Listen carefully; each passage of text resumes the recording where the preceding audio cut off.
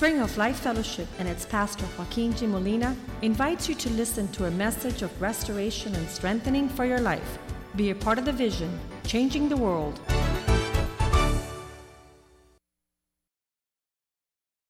Real special presentation by one of our world changers, Yoa Ruiz, and he is a professional painter. The Lord has gifted him an incredible gifting and calling to express his message to the world through his gift. It's a powerful thing to work on your gift. How many have a gift? Raise your hand if you have a gift. Okay, now watch this. Ready? We all have a gift, so let's all raise our hands, right? And a real interesting story about being able to present our gifts in a magnificent way. I was, one of my favorite verses, you guys know the pastor has a lot of favorite verses, is found in the book of Proverbs, and it says like this, and you guys put it on the screen for me, Proverbs 18:16. Very important, because a lot of people are looking for open doors, and what opens a door for a man's life is not what he takes or what he gets. Listen, very important. If you're going to be a world changer, you understand that it's not the getting and the taking. The world teaches you to get and to take, but God teaches you it's what a man gives that will open doors for him. Your generosity and the abundance of your kindness just opens doors in an incredible way. My law practice, what I was known in town was for giving people a lot of good advice and giving people answers to their problems. And so the office filled up because everybody would say, go to Joaquin, he's going to give you what you need. And other attorneys were taking. Every time a client came in, they were like, okay, I'm going to take and I'm going to take and I'm going to take. But the attitude of a man of God and a world changer is that what he gives is what's going to make room for him. And even as of 2 days ago, one of our world-changing members, because you're sitting next to some real incredible people, he was working on a project at work, and his boss said, I want you to prepare a 5-minute presentation. Imagine this. You hear these words from the guy that you work for or for an opportunity you have. I want you to share 5 minutes of a presentation on this issue. And so he put it together, and there's two types of people. There's the type of people that says, what does this guy think he is? He wants me to do the 5-minute presentation, and why do I have to do it? Why doesn't Johnny do it? Why doesn't Steve do it? And people are upset. But he went to work and started preparing his 5-minute presentation. So this man put him in a car and says, now we're going to go drive across town. And when they drove across town and they went into this big house to prepare this 5-minute presentation, this happened 2 days ago. And when they opened the door, the President of the United States was sitting in that room, and it was 5-minute presentation to Obama in Miami. And so I'm wondering, what would have you presented? What would you have done in those 5 minutes that you were given? You probably a bad presentation, somebody else do it, I can't believe I'm stuck with this. And you have the opportunity to sit before one of the world's most important men to give your gift. And your gift is unwrapped, unprepared, unchallenged. You probably didn't tuck in your shirt that day. You probably didn't wear your best suit, your best shirt, because you thought it was nothing, and it happened to be Obama. And this happened to Chris, who's on our worship team, Chris Lee Reyes, who works for a foundation here in the city of Miami. And his boss is here in the city of Miami, and a back room says, prepare a 5-minute presentation that you're going to be able to give to somebody. And he never knew it was going to be the President of the United States. So here it is. A man's gift makes room for him and brings him before great men. How many are glad they're in the house of God today and are receiving some powerful wisdom? You know, it's worth it to come to the house of God. where God opens the heavens and showers you with his thoughts and his goodness. And so without further ado, Mr. Yoa, World Changer here, extraordinaire, is going to present something real special to the church. God bless you.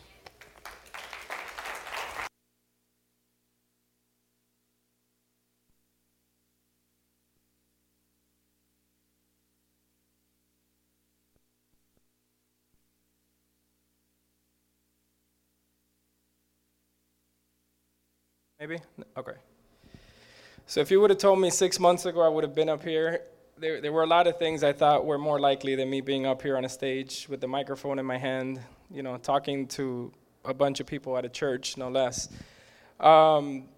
We were invited to this church by Michelle, who snuck up on the front row today. She's been bringing people here left and right, and she really is the source of the world changing, because she...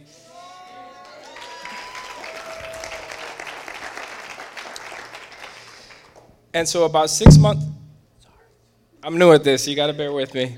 About 6 months ago, we walked in here for many different reasons, but one of them was that my sister-in-law was going through some issues, some marital problems, and we kind of realized that we couldn't afford to have that happen to us, to myself and my wife.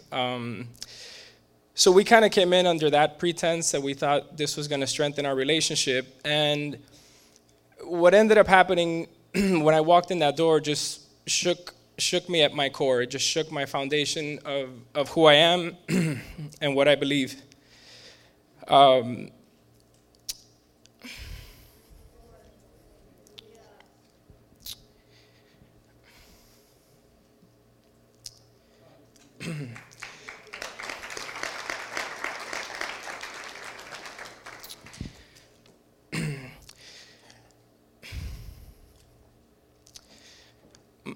My sister had passed away last year.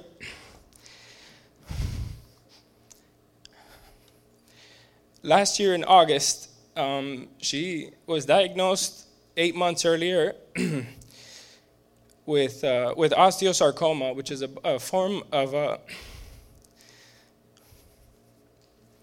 it's a form of bone cancer. And throughout the whole process of her being sick, we had started a foundation, and I had kind of taken the lead on a lot of the things we were trying to do to get her saved. And I had really committed myself that, she was going to make it. And, obviously that God had different plans. And throughout the whole process, even when we went to her funeral, I never really grieved, and I never really let it go. And I had that rock on my back, and I feel like oftentimes we're walking around life, we got 100-pound backpack strapped onto our backs, especially the guys, and we feel it, and we're strong enough, and we can carry it. But you know what? No matter how strong you are, man, you go 1 block, 2 blocks, 3 blocks carrying those 100 pounds, and we're not meant to live life that way. And I walked in that door, and Claudio and the worship team were singing a song that said, "You have turned my mourning into dancing. You have turned my sorrow into joy." And I said, wow, man, how powerful is God that at my weakest point, I'm literally crying, and he can make me dance at the same time. Because again, we're not meant to carry that load. And we've been coming back ever since, and we don't plan on going anywhere. And the way I kind of see it is like the second I walk through those doors, I get to take off that book bag.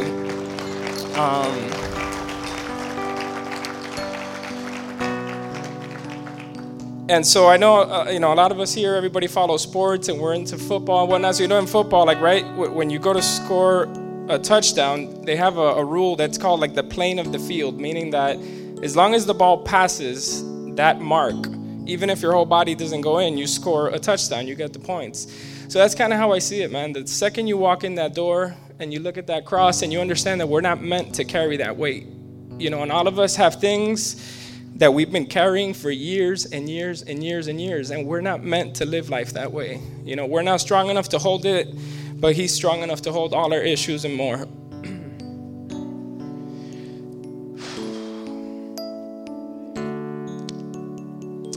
I had a few verses here. One of the really cool things I found about being in this church and reading the Bible for the first time in my life is that you really find truth to everything that you're dealing with within that book. So speaking to that weight, in 1 Peter verse 5, it says, "Cast all your anxiety on him because he cares for you." And again, we're just not built that way. You know, we're not machines. We're not meant to walk around holding that in forever.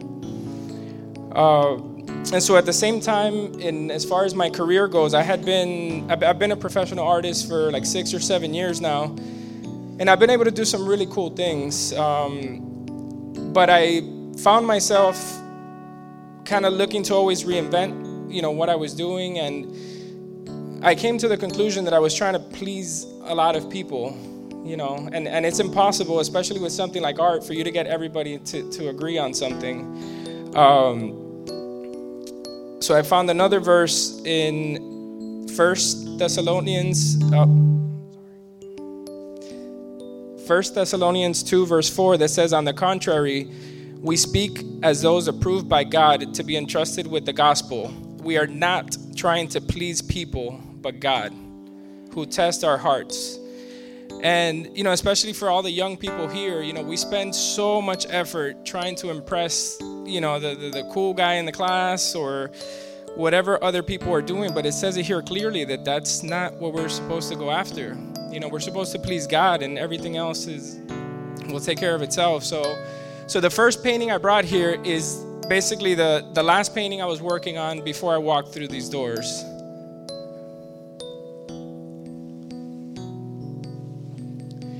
And I brought it not because there's anything wrong with this painting. You know, I was still working on it at the time. But I brought it just to show that I found myself, again, with all the success I had and with everything I had done, I found myself trying to adapt my work. And my work is really a reflection of who I am. And I found myself trying to adapt it to conform to other people's notions or whatever they thought I should be doing.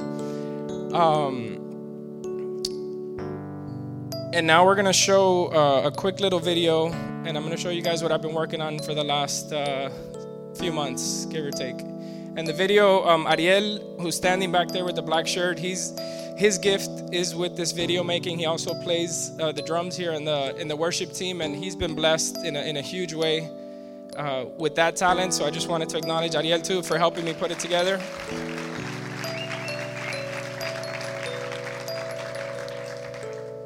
So if we could put up the short video, please.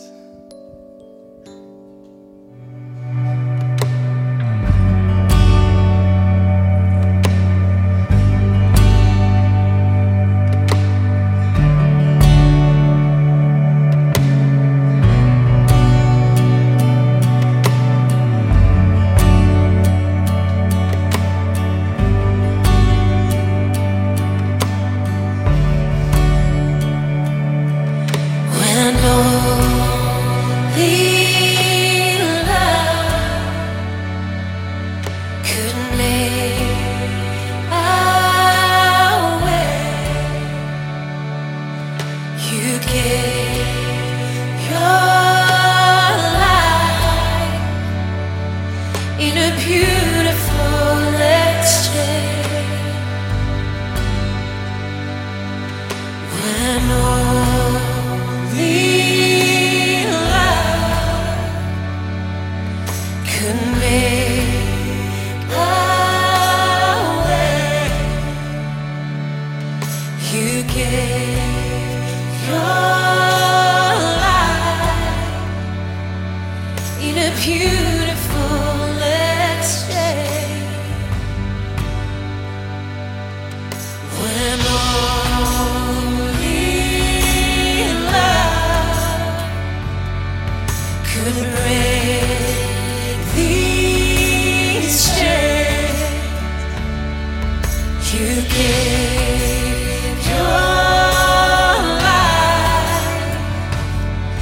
a beautiful exchange.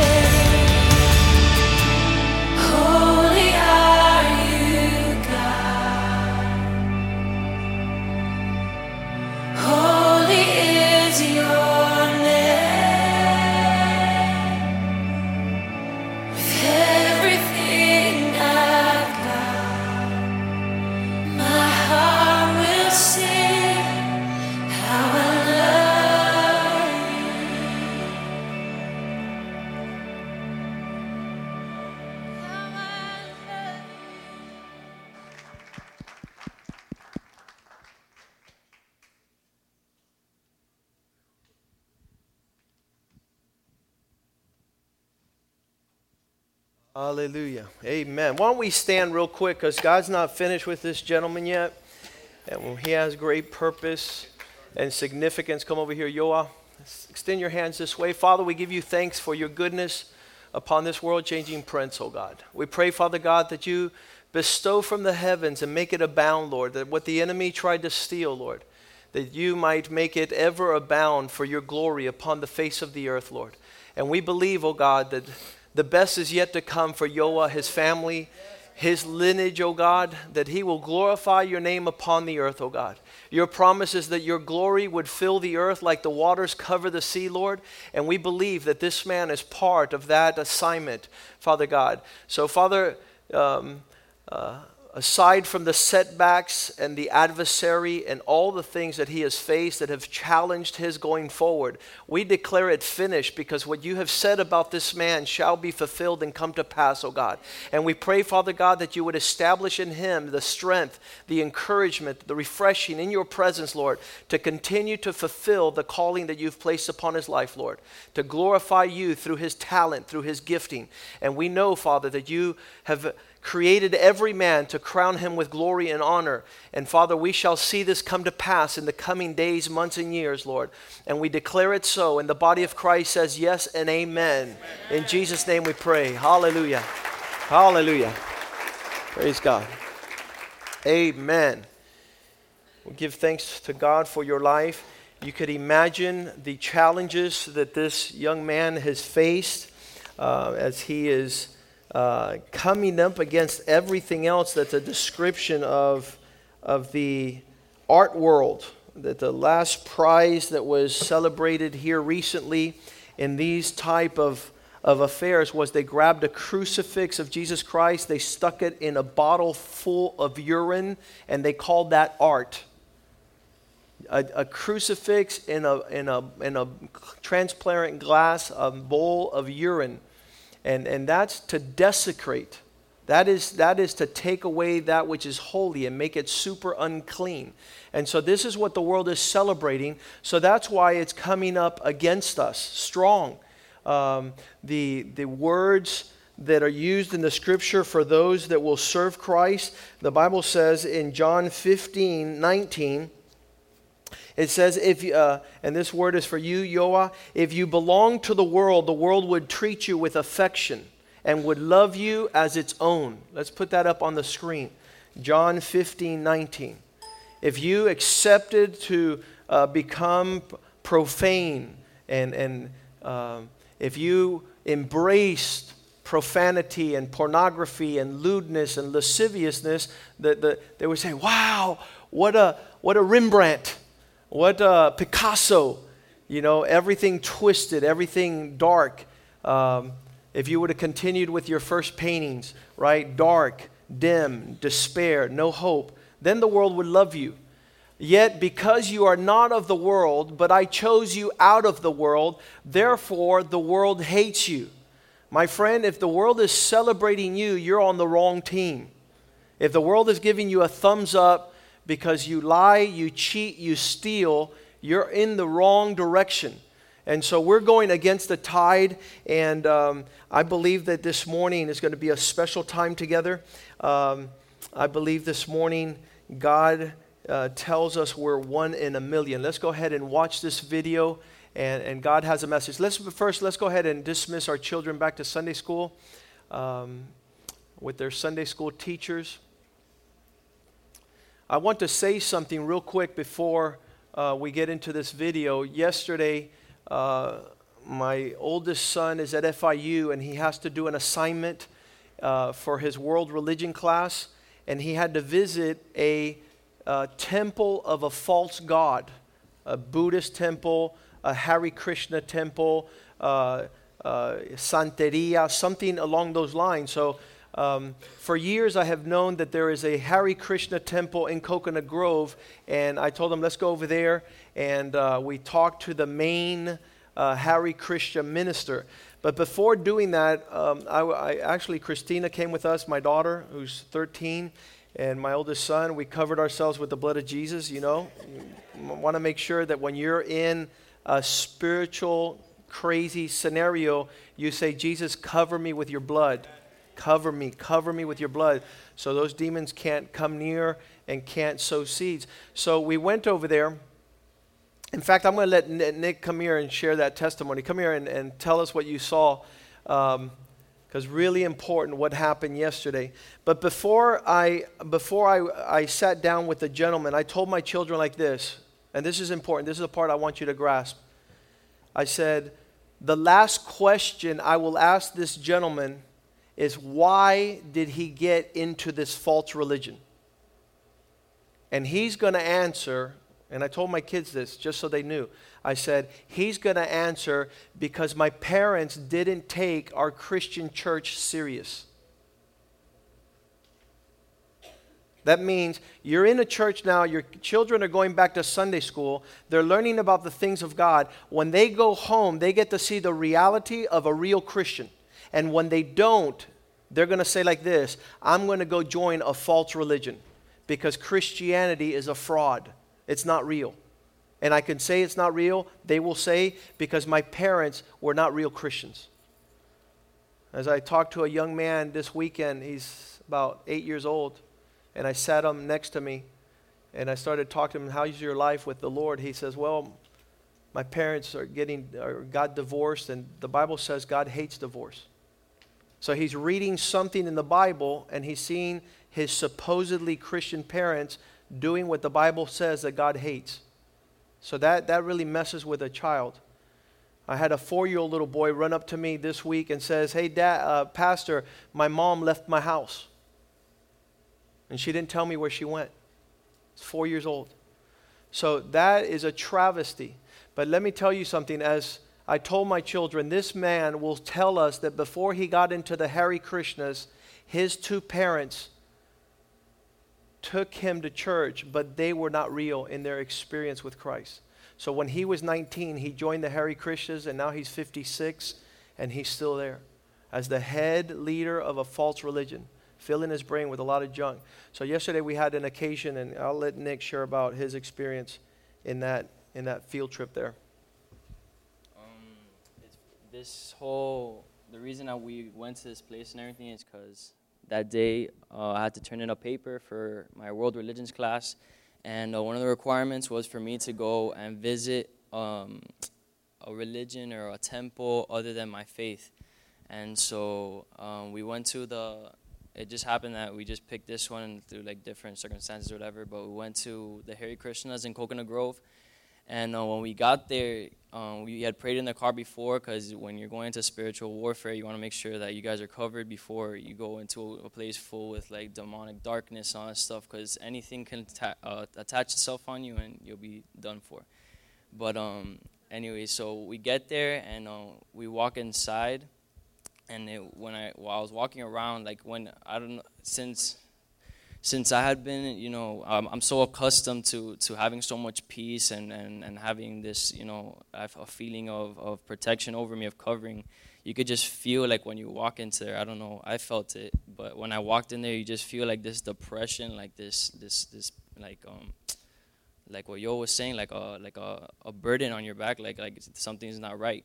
But anyways, we walked in, and you smell the incense, and you see all the different symbols and icons they have in there. They had they look like dolls that they have. They're called deities, that they're like idols for them.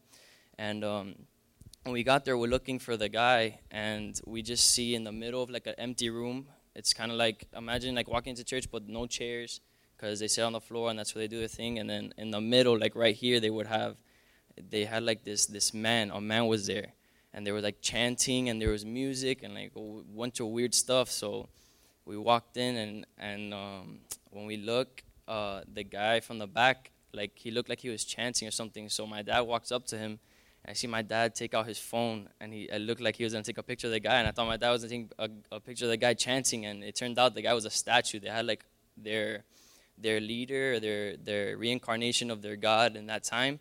Like he had passed away or something, so they put like a memorial of him for them, but it looks super weird. So I guess, then they had like flowers there for him, and anyways, so nobody was there. So when we're about to leave, a car pulls up, And then we're like, oh, maybe it's somebody that works here. So when he gets out, you see, I'm expecting, you know, a short Hindu man, an Indian man, you know, like with the robe and everything. And then all of a sudden, I see this tall American guy, and he has like a line across his face, and he has a shaved head with like a patch of hair back here. And we asked, hey, sir, I'm doing a report. Do you mind if we ask you some questions? So we asked him a couple questions. He's like, sure, we'll sit down here. We sat down, we started talking, and my dad said, the last question we're going to ask him is what he was before he became a Hare Krishna. So we asked him, you know, different questions like, what are your fundamental beliefs? What do you guys view as your highest authority and all this stuff? But it was like really sad too, like seeing a man that had, because in everything that they told me and everything he told me, the one thing he never was able to mention that they had something is that, yeah, we're constantly giving to our idols, we're constantly giving to our deities and all that stuff, but he had no source of hope. Like, we're doing this with the expectation that we have a salvation in Jesus Christ and we'll be able to, you know, one day be with him. But the whole time he was just saying, like, he's doing all this stuff, and then he never mentioned for what. It was all just, like, to gain knowledge and to get peace. The Hindus believe in something called nirvana, which is, like, the ultimate peace, the ultimate, like, that's, like, the reason that they meditate on stuff. But he didn't have anything to look forward to, you know. And then at the end, when he said that he had been a Christian, but that the reason, like, not the reason, but he said he enjoyed it and he enjoyed the faith and stuff like that, but he never said that. He said he let go to it and that he decided to follow the Hare Krishna. And it all goes back to the fact that when he went back home, even though his parents would take him to church, he didn't have that image of what a man was or what a family was at his home. So that really, like, that was a tremendous blessing for me that, you know, my dad said it a couple weeks ago in men's group. He said somebody had asked him, hey, pastor, is it okay if my kids watch VeggieTales at home? And my dad said, there's no problem with your kids watching VeggieTales at home as long as the tomato and the cucumber are showing your sons what a real man is instead of you. If they're more Christian than what you're acting, then there's going to be a problem. And that's basically what it is. If we're here at church and we're walking through those doors, and then when we go back home and it's all fake, that's going to destroy, like, our inheritance, our legacy, and all that stuff. And that's what happened to this man. So hopefully, you know, it's crazy. He said something about he has to mark his body 12 times with 12 different lines across his body as a symbol of his body being a temple to those spirits, as like a receiving to those spirits. And then he also said that he had to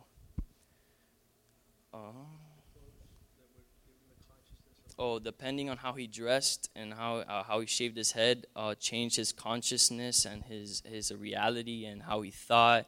And he had said that, I forgot one thing that he said. I forgot. But anyways, he like basically he was doing all these things in an attempt to find what we have, but he was just doing it all the wrong time. When you join this religion and you become a priest, they automatically change your identity by changing your name. His name was Dharma. They changed his name to Dharma Das, and his real name was Gary Tanis. So, like, immediately when you decide to follow after, you know, things that you think are going to satisfy you, automatically changes what you are and what you are in Christ. And that was another thing that's, like, very eye-opening in that when we're in Christ, we know who we are, and we know what we're going to do, and we have our direction. But when we're outside of where God's path is and we think we're going in the right direction, you know, we end up like this guy with no identity, no direction, no place of peace, no happiness in his search for nirvana or whatever.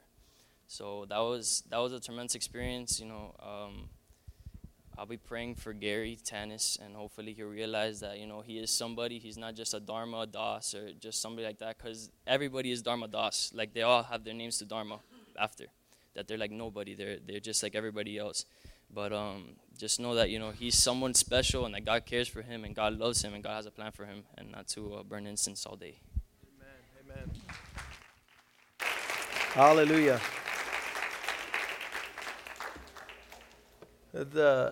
What the devil did to the young men in the old days was to change their name to steal their spiritual inheritance and their identity.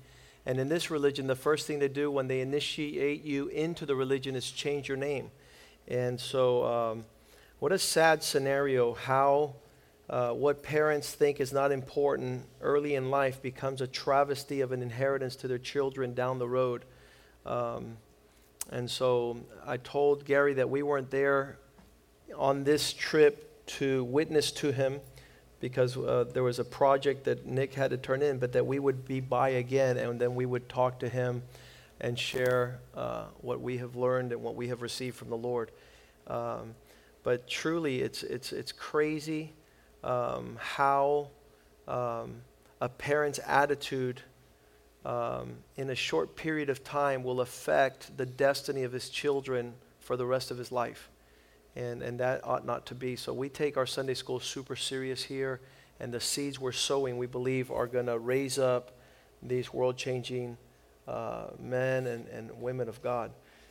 Let's pray this morning for the Word of God, and then we'll show the video we have. Father, we thank you, O God, for what you have for us this day that you have made, and we will rejoice and be glad for the abundance of your love towards us, Lord. And even in the house of God, we've been refreshed already. We have received your goodness, and we give you the glory, the honor, the power. All praise be to you, O God, that you might continue to do a work in our lives and that we might surrender wholeheartedly to follow you, to obey you, to receive your portion and an inheritance in this life, Lord. And let nothing distract us and chain us and bind us up to not receive the reality of your fullness towards us. And allow your Holy Spirit to saturate our lives. And allow your name to be lifted up over us, Lord, and you be exalted. And we just shout hallelujah to your name this morning. In Jesus' name we pray, amen.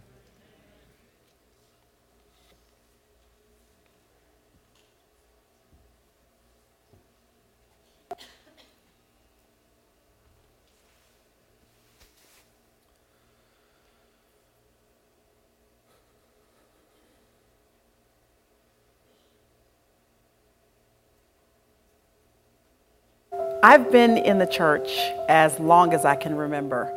My earliest memories are of being on a pew, sitting amongst godly people who were sitting underneath incredible teaching of God's Word.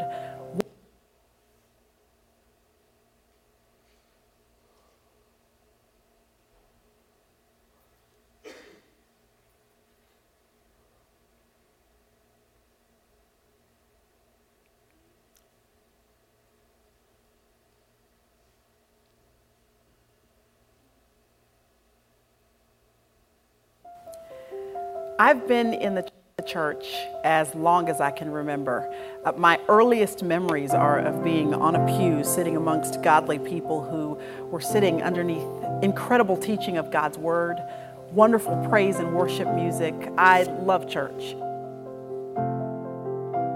The problem is, often for you, if you're like me, is that we can sit on the pews of our church but not actually experience what we're learning here. I've read so much about God throughout the scriptures and heard so much about him being taught to me as I've sat in Bible studies and on the pews of my church. But I wanted to experience this God who had the power to divide the Red Sea in the Old Testament, this God who had the power in the New Testament to raise Lazarus from the dead. This same God was supposed to be speaking to me, teaching to me, making himself relevant to me in my regular life, in the regular rhythms of my everyday living, and it wasn't happening.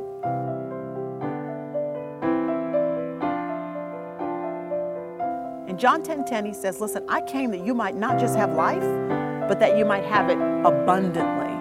And if he came to give abundant life is what I'm after.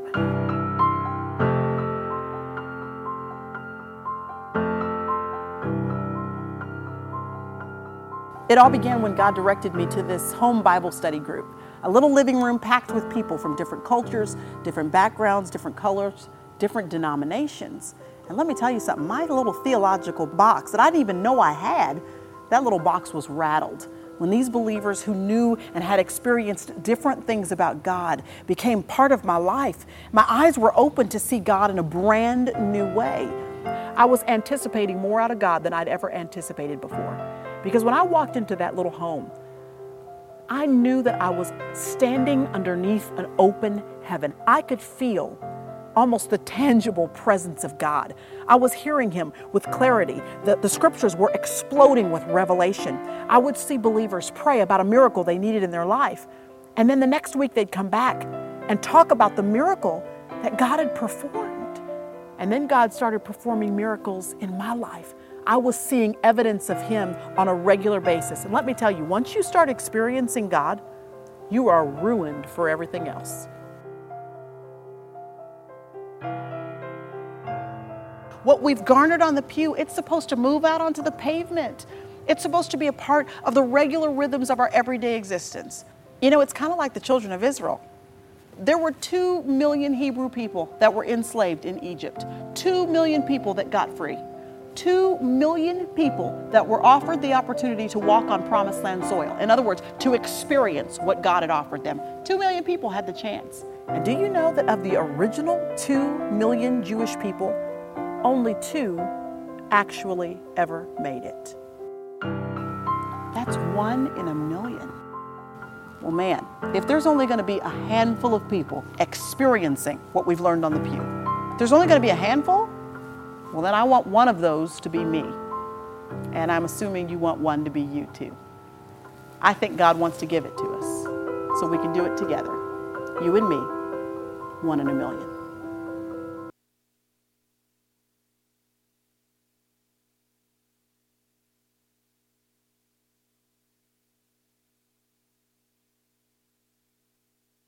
Hundreds of thousands of people that live upon the earth, and they're not finding God, they're not finding their existence and purpose in God, is really overwhelming, especially when we have been called to preach the gospel, to proclaim the gospel, to share the gospel. And in one certain instant, in Psalm 51, we have David saying, Lord, I'm not going to be able to share your good news until you restore to me. This is Psalm 51, verse 12. If you do not restore to me the joy of this salvation and fill me with a generous portion of your Spirit, because you cannot give something if you have a small piece of it, but when it's abundant in your life, then you share it and you're able to expound it. He says, restore to me the joy of my salvation and let your Spirit be generous upon me. Verse 13, then I will teach transgressors your ways, and sinners will turn to you. People will not receive from you what you do not have. People cannot be transformed and come unless they are able to share. And so with the abundance of people in these last days, everybody running to their own way, I was stricken by the recent weeks when we just passed the Halloween holidays, and one of our preachers got up here and said these words, and it really struck me as odd. He says, just imagine that Satan were real, because we're living like he's not.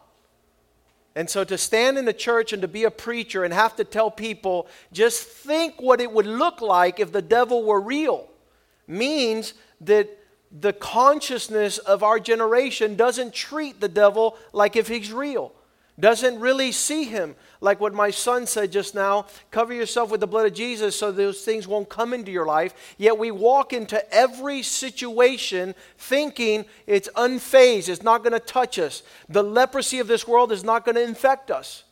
And the truth of the matter is, the Bible is filled with verses saying, don't go near to these guys. 2 Timothy chapter 3, I believe it's verse 5. He says, in the last days men will be wicked. It says, from such people turn away, because they don't love God. They're not walking with God. They're not listening to God. They're not hearing His word. They're not honoring Him. Have nothing to do with these people. And yet we continue to embrace these people, hang out with these people, converse with these people, and have the same footing, the likes and passions. We're not to be looking at worldly magazines to find out what the worldly fashions are so we can put them on our person so that we can be attractive according to the world. Because what is pleasing to the world is an abomination to God. And right now in Europe, men are wearing high heels. And so it makes you want to think what men are going to look like here in 10 and 15 years. It says that'll never happen. Well, look at them now with earrings, with their hair looking like if somebody else did their due instead of honoring their parents. And so here it is. We're living in a million people surrounded by all sorts of people in every direction. And the Lord is calling us. And it's without any, He doesn't apologize for calling you to be one amongst a million. One, that you would be different. And that's how it was in the life of Caleb. And we read it last week in Numbers chapter 24, verse 14. Numbers 14, verse 24. Numbers 14, 24. He says, my servant Caleb, because he has a different spirit.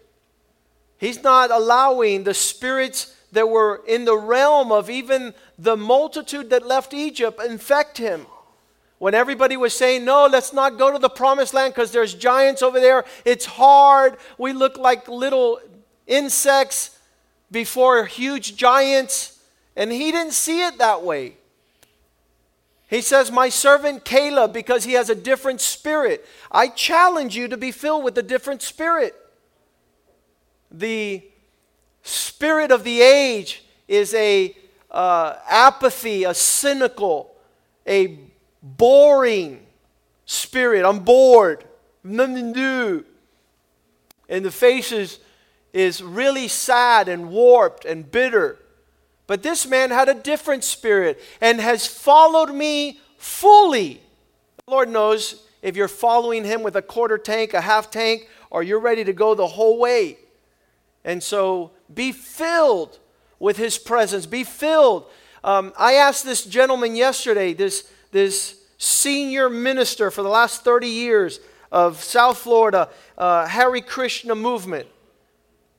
If you had, the last question I asked him, if you had 1,000 of these 18-year-old students that are at FIU, my son being a freshman in the university and having to do this assignment,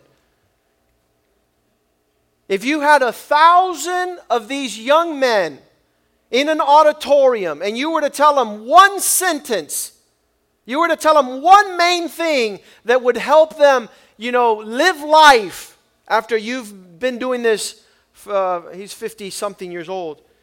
After you've been doing this since 1970 and you've learned you're an authority of this religion, what one thing would you tell these young men that would help them live life fully and significantly and satisfied? What's that one thing, main thing? In an auditorium of 1,000 university students that are all trying to figure out what they're going to do in this world, what would you tell them? And he's like, I guess I would tell them to chant Hare Krishna all the time, just a lot of times. And I was like, wow, that's deep. That's really going to help. That's really going to help in this world. And so we having the ability to praise the King of Glory. Hallelujah!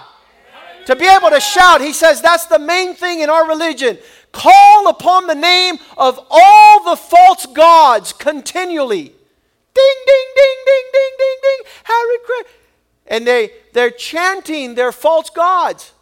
They mark their bodies. He says, every morning I present myself and I mark myself all of 12 marks upon my body. And I say, this body is for you guys to do whatever you want. That's how the false devotees offer themselves up to God, to the false gods. And us Christians, we roll out of bed and we walk away and we have no significance, no purpose.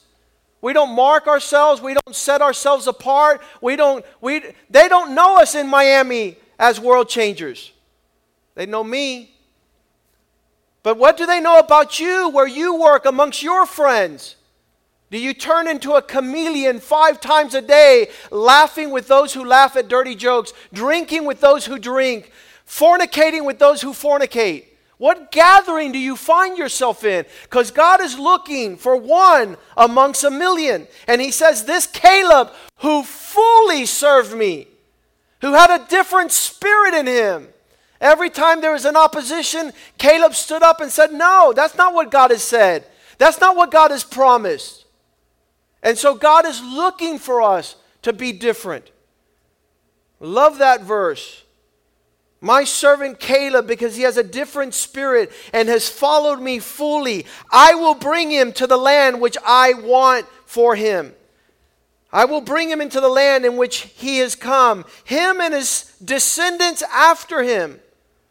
In Numbers 32 verse 11, he says, surely none of the men who came out of Egypt that were over the age of 20 will come into the land I swore to Abraham, Isaac, and Jacob, because they have not wholly followed me. Not one of anybody over 20 years old will come into the purpose of God because they have a half heart. When they're around worldly people, they act worldly. When they're around non-Christians, they act like non-Christians. They don't stand out. They don't break through. And God is seeing this. God is observing from the heavens.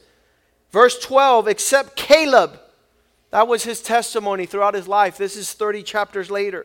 He says, except Caleb the son of Jephunneh, the Kenizzite, and Joshua the son of Nun, for they wholly followed the Lord. That was their testimony. They filled themselves to not miss a beat. Whenever God's people were gathered, they were gathered. Whenever they were taking the land, they wanted the best of the land. Numbers 14:10, when they stood up to say, we want what God wants, everybody decided that they would pick up rocks and kill Caleb. How do you like that for a little persecution? It's not going to be easy to be a real Christian. All, say with me, all the congregation said to stone them with stones. Let's stone these guys. You know why? They condemn us. They want God for real. They want a personal relationship with God. The message today, and we saw it in the video, is there's a whole bunch of people here this morning. But who are the ones that God is not looking at the multitude? He's not looking at the crowd. He's not looking at the ones that are just doing this because part of... No, they want God bad. They want God now. They want God real. They want God. They want God's Spirit to speak to them. They want the presence to come over their lives. And everyone else hated them for it. And they were part of the people of God. We talked about it last week when we said that there was all sorts of people in the multitude. There was all sorts of people. There were the leaders, there were the elders, there were the priests. There were the people who listened, the people that had their own ideas, the people that rebelled, the people that compromised, the people that were mixed people. They were mixed in the multitude. They were vulgar. They were disorder. They didn't listen. They didn't follow. They didn't conquer the land. They didn't fight the battles of the Lord. They had other measures. They had other balance.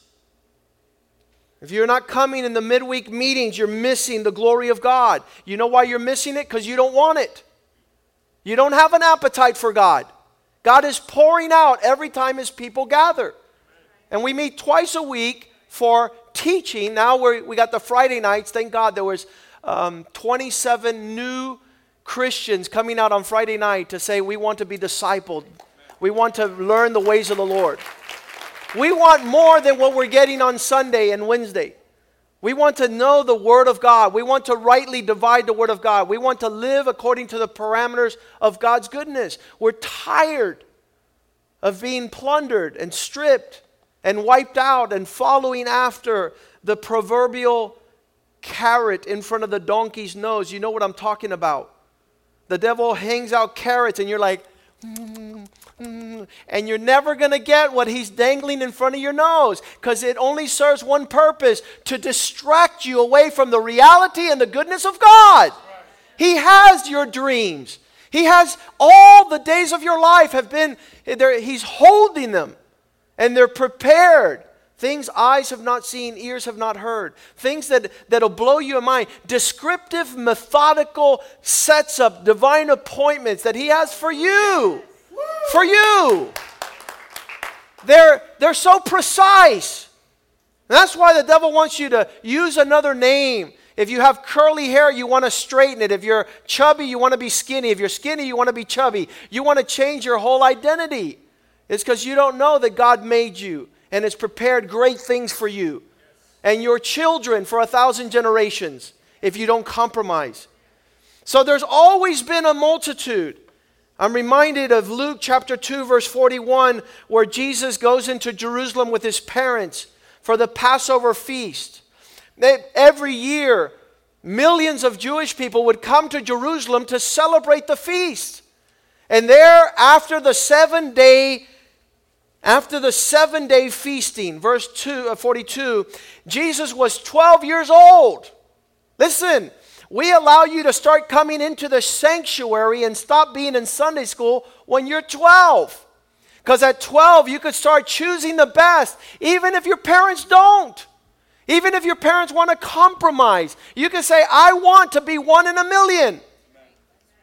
And so there it was. He was in Jerusalem at 12. And when the multitude had left, this is amazing, verse 43, when the feast ended, when they had finished the days, 7 days, and they returned, the boy Jesus stayed behind in Jerusalem, and Joseph and his mother did not know it.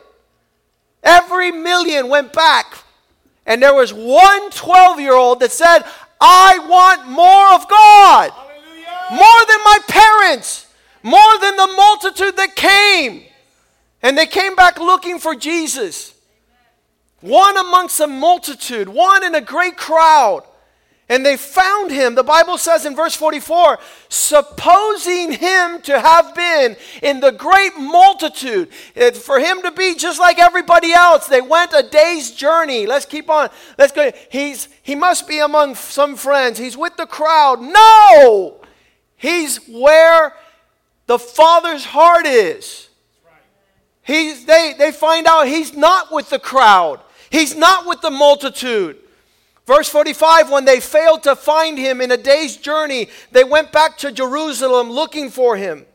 And after 3 days, they probably went to all the bowling alleys and the video game stores, and they were going everywhere. You know where they found him? In the house of God. Hallelujah. They found him in the temple of the Lord. They found him inquiring amongst the wise men.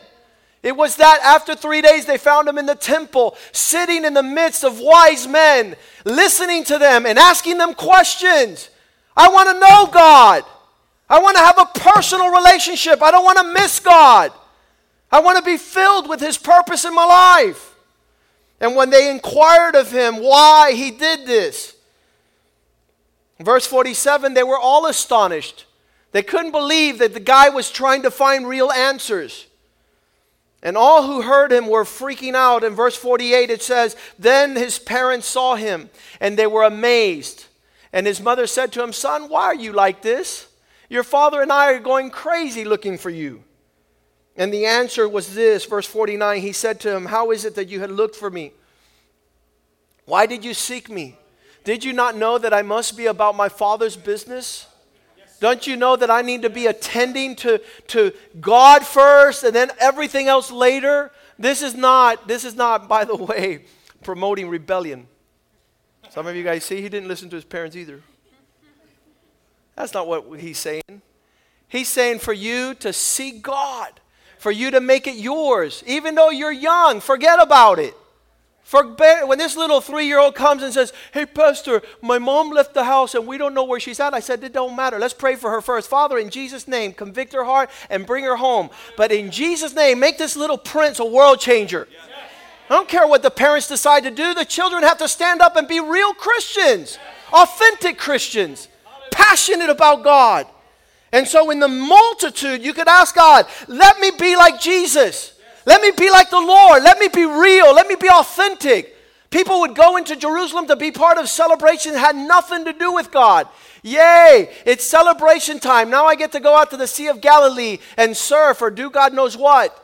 Not Jesus. He was connected to his Father.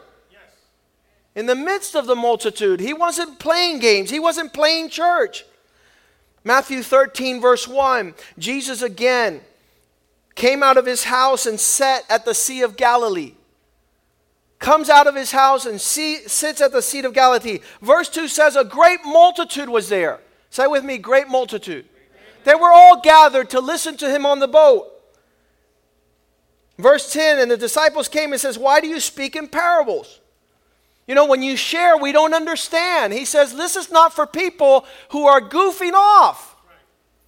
You're not going to get it on the first shake. You're not going to get it on your first time you sit down in church and call it boring. These are for the people that really want it. And I speak in parables. So only those who really want it, go for it. Amen. I'm not going to give it to anybody. The mysteries of the kingdom of heaven. It has been given to you to know, but to them it has not been given. God is not going to put the most precious and the most incredible in the hands of a fool. He wants somebody who wants it. Somebody who pays the price. Somebody who works for it in regards of exercising spirituality. These false devotees to foreign gods spend hours. They're trying to get in the same spirit with false spirits. How about you? I love when it says in Jeremiah chapter 29 verse 13. He says like this, he says, you will seek me and find me when you seek me with all your heart. You can't just show up on Sunday and saying, I went to church on Sunday, I didn't find God, I don't know God, I don't know who I am, I don't know where I'm going. You need to follow him closely. It's not for the multitude. It's not for the crowd. It's not for those that are just despising the portions of God. Mark chapter 10 verse 46, the crowd was great in the city of Jericho. Mark 10:46. They came to Jericho and he went out to Jericho with his disciples, a great multitude. In the mix of sometimes we feel lost in a world of too many people. But I'm giving you tidbits that you can grab onto to be one in a million. And there it was in the midst of the crowd. Huge multitude. That there was a disciple, a great multitude. He says there was a man named Bartimaeus who was blind. And he was there next to the road. The disciples with Jesus. The multitude is great. Bartimaeus has a need. Verse 47. And when he heard that Jesus was coming, that he was within reach, he began to cry out loud, Jesus! Son of David, have mercy on me. Sometimes I feel that the Lord wants us to call out upon him. Call out upon him. We don't call out upon him. We curse, we rant, we yell, we curse people out, we profane, we have bad words, we get upset, we get depressed, we even commit suicide. But we never call out upon the name of the Lord. And this man is sitting there on the side in the midst of the crowd. And obviously what happens next is they tell him, shh. Verse 48. Many severely rebuked him, warned him to be quiet. Shh, hey, you don't, shh, hey, shh. And he cried all the more, louder. Son of David, have mercy on me. I don't know, listen to me. If you've been a Christian for some time, sometimes you have to be alone. In your house alone, in your car alone, in the bathroom alone, and just yell at the top of your lungs, God, I need you! My family needs you!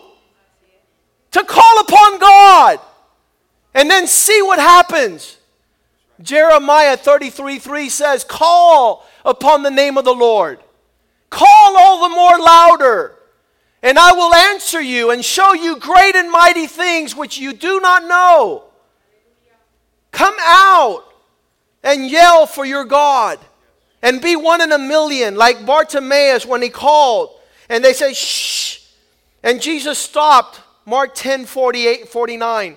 Mark 10:49. Jesus stopped and said to him, get him over here. And they called the blind man, saying, take courage, get up, he's calling you.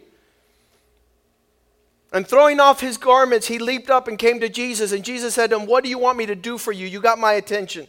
And the blind man said to his master, let me receive my sight. Let me see what I'm not seeing. let me find what I'm looking for. Calling out amongst a generation that's not calling out. And Jesus said to him, go your way, your faith has made you whole. And at once he received his sight, and he followed Jesus on the road. Lord, let me see that I might follow. Let me see that I might serve. John 6, verse 1, the Bible says they were across on the farther sea of the Sea of Galilee. And verse 2, it says that this great multitude followed him, a great crowd, because of all the signs he performed and all the diseases that he healed. And in the midst of this great, vast multitude, it was approaching nighttime, and the Bible says in verse 5, Jesus looked at them and seeing that the vast multitude, a huge group of people, they were hungry. And he said to Philip, where shall we buy bread that these may eat? Let's feed the crowd. Let's feed the multitude. Verse 6. And he said to test him, for he himself knew what he would do. And in the vast multitude trying to find food, verse 9, 1 in a million. Who was it? There was a little boy, a little child who had 5 loaves and 2 fish. And that was sufficient to feed the multitude. There was one young man on that day willing to be generous. If he would have been Cuban, he would have hid, because his grandmother would have taught him. Don't share your fish. Don't share your bread. This is for us. This is for the family, that we might eat and we shall die. And people hate the comparison that we have with Latinos. And Latinos are the most miserable people on the earth because they refuse to be filled with the spirit of generosity. We're pirates and plunderers. We're always drawing near if we could take or if we could get. But never when there's a call to be able to be generous. Never when there is a call to be 1 in a million. I praise God for the Spirit of God that falls upon Latinos. The Spirit of God that falls upon those that are making a difference. I said, Pastor, all those trips you go to Latin America, they must pay you very well. No, my friend, I'm giving of the generous portions of His abundance in my life. When we publish these books, somebody's putting the money out there because they're not being stingy. They're not looking for their own interest. They're looking to bless someone else. I tell people all the time, get your book for What is a Man, but then buy 10 more books and give them out to your friends that they might have hope, that they might find themselves in the light of God's word and truth, and you might set free a multitude. This young man there, in Luke chapter 8, verse 43, a woman having an issue of blood.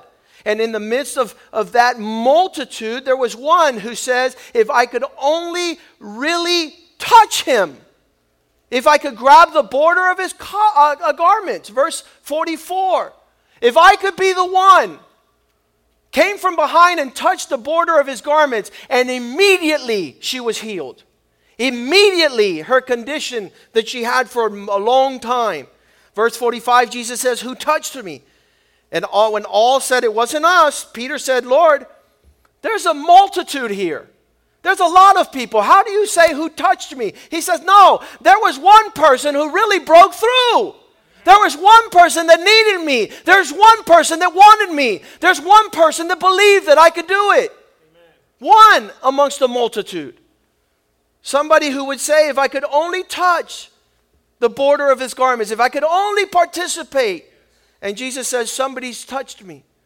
Verse 47, when the women saw that she was not hidden anymore, she came trembling, falling down to her knees, and declared unto him before all the people what causes she had to touch him and how she was healed immediately. And he looked at her and he said, daughter, be of good courage. Your faith has made you whole. Go in peace. You wanting to be one amongst a crowd, one amongst a multitude, one amongst a large, numerous amount of people. You wanted to be the real one. You wanted to be the one who had the experience with God. You wanted to be John who laid his head on the Lord's chest. to be intimate. Amongst all the disciples, he was the only one. He would write in all his letters, I'm writing the one that Jesus loved. He felt that he, amongst the millions, was the one that God embraced and loved. And some of us feel we're the only one Jesus doesn't like. We're the only one he didn't die for. We're the only one that don't get the Holy Spirit. We're the only one. The Bible says that he will cause his Spirit to fall on all flesh in the last days. All flesh means all flesh. Even though the devil tells you you're not the one. You got to stand up and say, Lord, I receive what you have promised. I will walk like Bartimaeus and like Jesus. Luke 21:1, it says he looked upon all the rich people going all over to the offering plate. They're all going to give money. Some of you have never seen that, but over there is not a complaint box. That's called a tithe and offering box. That means you, during the week, show your generosity to your God. Even though 1 million people don't, you will. Because you acknowledge that everything you have comes from God. And he says, test me now in this. If you're faithful, if you walk in right stewardship. He looked up and saw the rich putting their gifts into the treasury box. And the Bible says that as he saw there, verse 2, he saw a certain poor widow. A specific one amongst all those that were there, putting her 2 mites. And he said, truly I say to you, this poor widow has put in more than everyone else.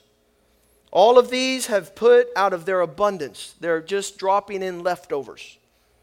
But God, she out of her poverty, put in her entire livelihood. Verse 4. She put in all she had. She says, Lord, I don't want to live another day if you don't live with me. I don't want to go forward and try to prosper on my own strength. Either God will establish you, raise you up, make you fruitful and multiply, or you're just wasting your time. The Bible says in the last days, 2 Timothy 4:2, the time is coming and now is, that the people will not suffer sound teaching. They're not going to put up, verse 3. For the time will come where the great majority will not want to live genuine, legitimate Christianity. Have you heard people put all sorts of parentheses and exclusions? I had one devil of a Christian man say, I go to church like if it was a buffet. I only eat what I have an appetite for. It's all about me. I only take, this is like going to a buffet. I only take the portions that I have an appetite for. And that's sick. That we might have a desire for the portions of God. God, give me what you want from me. Make me like the prodigal son and not getting everything. Give me what you want me to become. The time will come they will not endure sound doctrine, but according to their own desires, because they want to scratch their itch, they will heap up for themselves teachers that will teach them the things they want to hear. Verse 4. They will turn their ears away from truth. So a whole million people saying, we're going to go listen to some classical music. We're going to go listen to some soft, friendly stuff. We don't want to. There's a verse there in Ecclesiastes that says, I'd rather listen to a rebuke of a wise man than the song of a fool. Let's look that up, please, in Ecclesiastes there. I'd rather listen to the rebuke of a wise man than to listen to the songs of fools. Who's singing to you, my friend? Who's making it so pleasant to not be radical for Christ, to not be intense, to not be one in a million that is saying, I'll be the person to take God serious? Ecclesiastes 7:5, thank you. This is a powerful verse. It's better to hear the rebuke of a wise man. How many feel they're getting rebuked this morning? Amen. God is rising you up to make a world changer, to be a difference, to come away from the crowd that's mediocre, that's compromising, that's negotiating, that thinks they're cool. I'd rather hear the rebuke of a wise man than to be a man that hears the song of fools. The song of fools. Don't give God your time. Don't give God your energies. Don't give God your treasure. Don't give God your talents. Spend them all on you so you can see what a miserable man is. Verse 4, 2 Timothy 4:5. While everybody else is turning away, it says, but you be watchful. Endure afflictions. Put up with suffering for serving Christ, for living for God. Do the work to tell everybody about being one in a million. Fulfill your ministry while everybody's being lost everywhere. You stand your ground and be faithful to God. Serve Him without excuses. Serve Him without compromise, bitterness, or complaining. The Bible says, so that you might be seen as a son of God amongst a perverse and crooked generation, while everybody else is twisted. You're standing strong. Matthew 24:37, it says, as were the days of Noah, so it will be the coming of the Son of Man, the last days. As it was in the days of Noah. You know what happened in the days of Noah? There was a multitude of people mocking Noah. A multitude of people saying, you're too radical, Noah. You're too intense. What do you mean talking to God? What do you mean listening to God? What do you mean following His commandments? What do you mean? Until the day was closed and they all were swept away. It says the people there in verse 38, those days, the people before the flood, they were eating and drinking. They were marrying and giving into marriage until the day when Noah went into the ark. In verse 39, they did not know. They did not understand. We were talking about that on Wednesday. If you guys are missing Wednesday, you're missing God's goodness. You ask a person nowadays what's going on, and they go, and yeah. You're supposed to know. What do you mean you don't know? If you don't know, then find out. You guys married? I don't know. She thinks we are. I don't know. And so there it is. They did not know until the flood came. They weren't able to judge a situation. This word today is for you, my friend. Yes. This word is for you to cross the line already, to make a decision. So also will be the coming of the Son of Man. Verse 40. That day, 2 men will be on the field. There's millions out there in Miami working. One will be taken, and the other great multitude left behind. Verse 41. 2 will be in the women grinding at the mill. You're like, well, she doesn't do it, but she's never going to do it. Is that your standard? Is that your standard? Rise up and be alone and be the only one to serve God and be the example. One will be taken, the other left. Verse 42. Watch, therefore. Give strict attention. Take this radical, for you do not know what kind of day the Lord your God is coming. As we go back to Genesis chapter 6, verse 5, the Bible says the Lord saw all the twisted men upon the earth. Every single imagination and intention of the human heart was towards selfishness, towards evil continually. So if I have schedule, I'll do it. If I have time, I'll do it. How about you forgetting about your schedule and forgetting about your time and doing it? How about that? How about telling your other things that you have to serve God first? That the kingdom of God is a priority. It's not something down the road of your priority in time. They were continually excusing themselves. Verse 6. And the Lord was sorry He had made these bunch of men, and He was grieved to the heart, the sentiment of God, when He sees mediocre, lukewarm men. He vomits them out of His mouth. And the Bible says in verse 7, the Lord said, I'll destroy, I'll wipe out, I'll blot out mankind whom I've created. Not only man, but the beasts that creep upon the earth. And it grieves me and makes me sorrowful, for that I have made them. Verse 8, but one man among a million. And God saw and poured out His grace. His eyes were upon Noah. Verse 9, this is the history of the generations of Noah. He was a just and righteous man, blameless in an evil generation. Why was he blameless? Because while nobody wanted to walk with God, Noah walked with God. Well, nobody wanted to see what God desired. There's a young man here, Yoah, who, Lord, I want to walk with you. I want to live for you. I want to show forth your desire in my heart.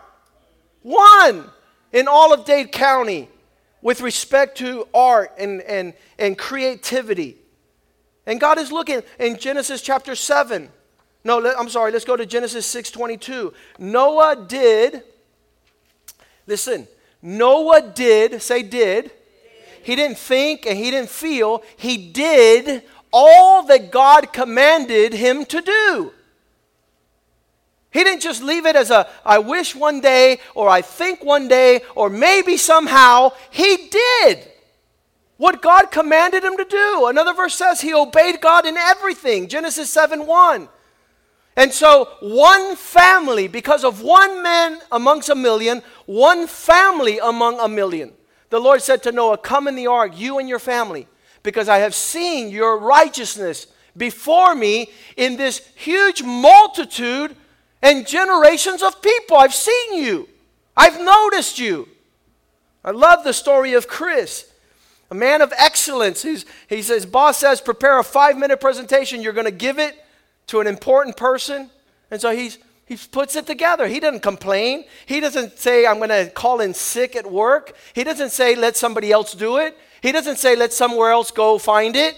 He prepares. And at the end of the day, they put him in a big SUV Cadillac, black tinted windows. They drive him over to a mansion in Miami. He gets out of the car. He wonders who it is. They open the door, and inside that private room is the President of the United States of America. One man amongst a million, sitting down to have prepared what God entrusted him with excellence. Well, when they tell me I'm going to meet the President, then I'll get... Listen, they're never going to tell you. God is looking for faithful men. God is looking for men that prepare when they don't even know what they're preparing for. You amongst a million. And that was Noah. He didn't know about no ark. He didn't know about salvation. He just wanted to walk and obey God. Not because of a reward. The reward came as a result of his character. Verse 5. His family got saved, and the witness of God was this: Noah did all that the Lord commanded him to do. How many times are you going to have to be told what you need to do? And you know why it needs to be repetitive and you even forget, and it has to be told to you again and you forget and it's told to you again? Because you don't have a heart for God. You don't have a heart to be one in a million. And God is calling you to understand that is what He's called us to be. Let's stand up this morning and say, God, transform my heart. Open heart surgery this morning. Take my wicked heart that gives you leftovers and give me a heart of generosity. Give me a heart with your spirit in it. And listen, you don't need to defend yourself when God is defending you. You don't need to protect and claim who you are, because all heaven will know who you are. The angels, the witnesses, the millions that are upon the throne of God look into these matters. They're trying to find out who's real, who's authentic. And don't be impressed with the world. The world is not impressed by you being faithful to God. They have no awards upon the earth saying these are the faithful of God. But in heaven, my friend, you will shine like the stars of the firmament. No one will take your glory. No one will take what is yours. 1 John 3:13, do not be surprised. Do not wonder why there's no prizes and they don't look for faithful men upon the earth. The most wicked, depraved, twisted men upon the earth are the ones that come out in the magazines, newspapers, and television. My friend, God is reserving a glory for you and I that will outshine the sun, that will outshine the stars and the moon. Do not marvel, my brethren, if the world hates you. Do not be surprised. I'm so glad for the message of the gospel that sets us apart, to be one in a million, different, totally. So you receive this message as from the Lord, because trust me, I'm not that good. I'm not that good. This is God all the way.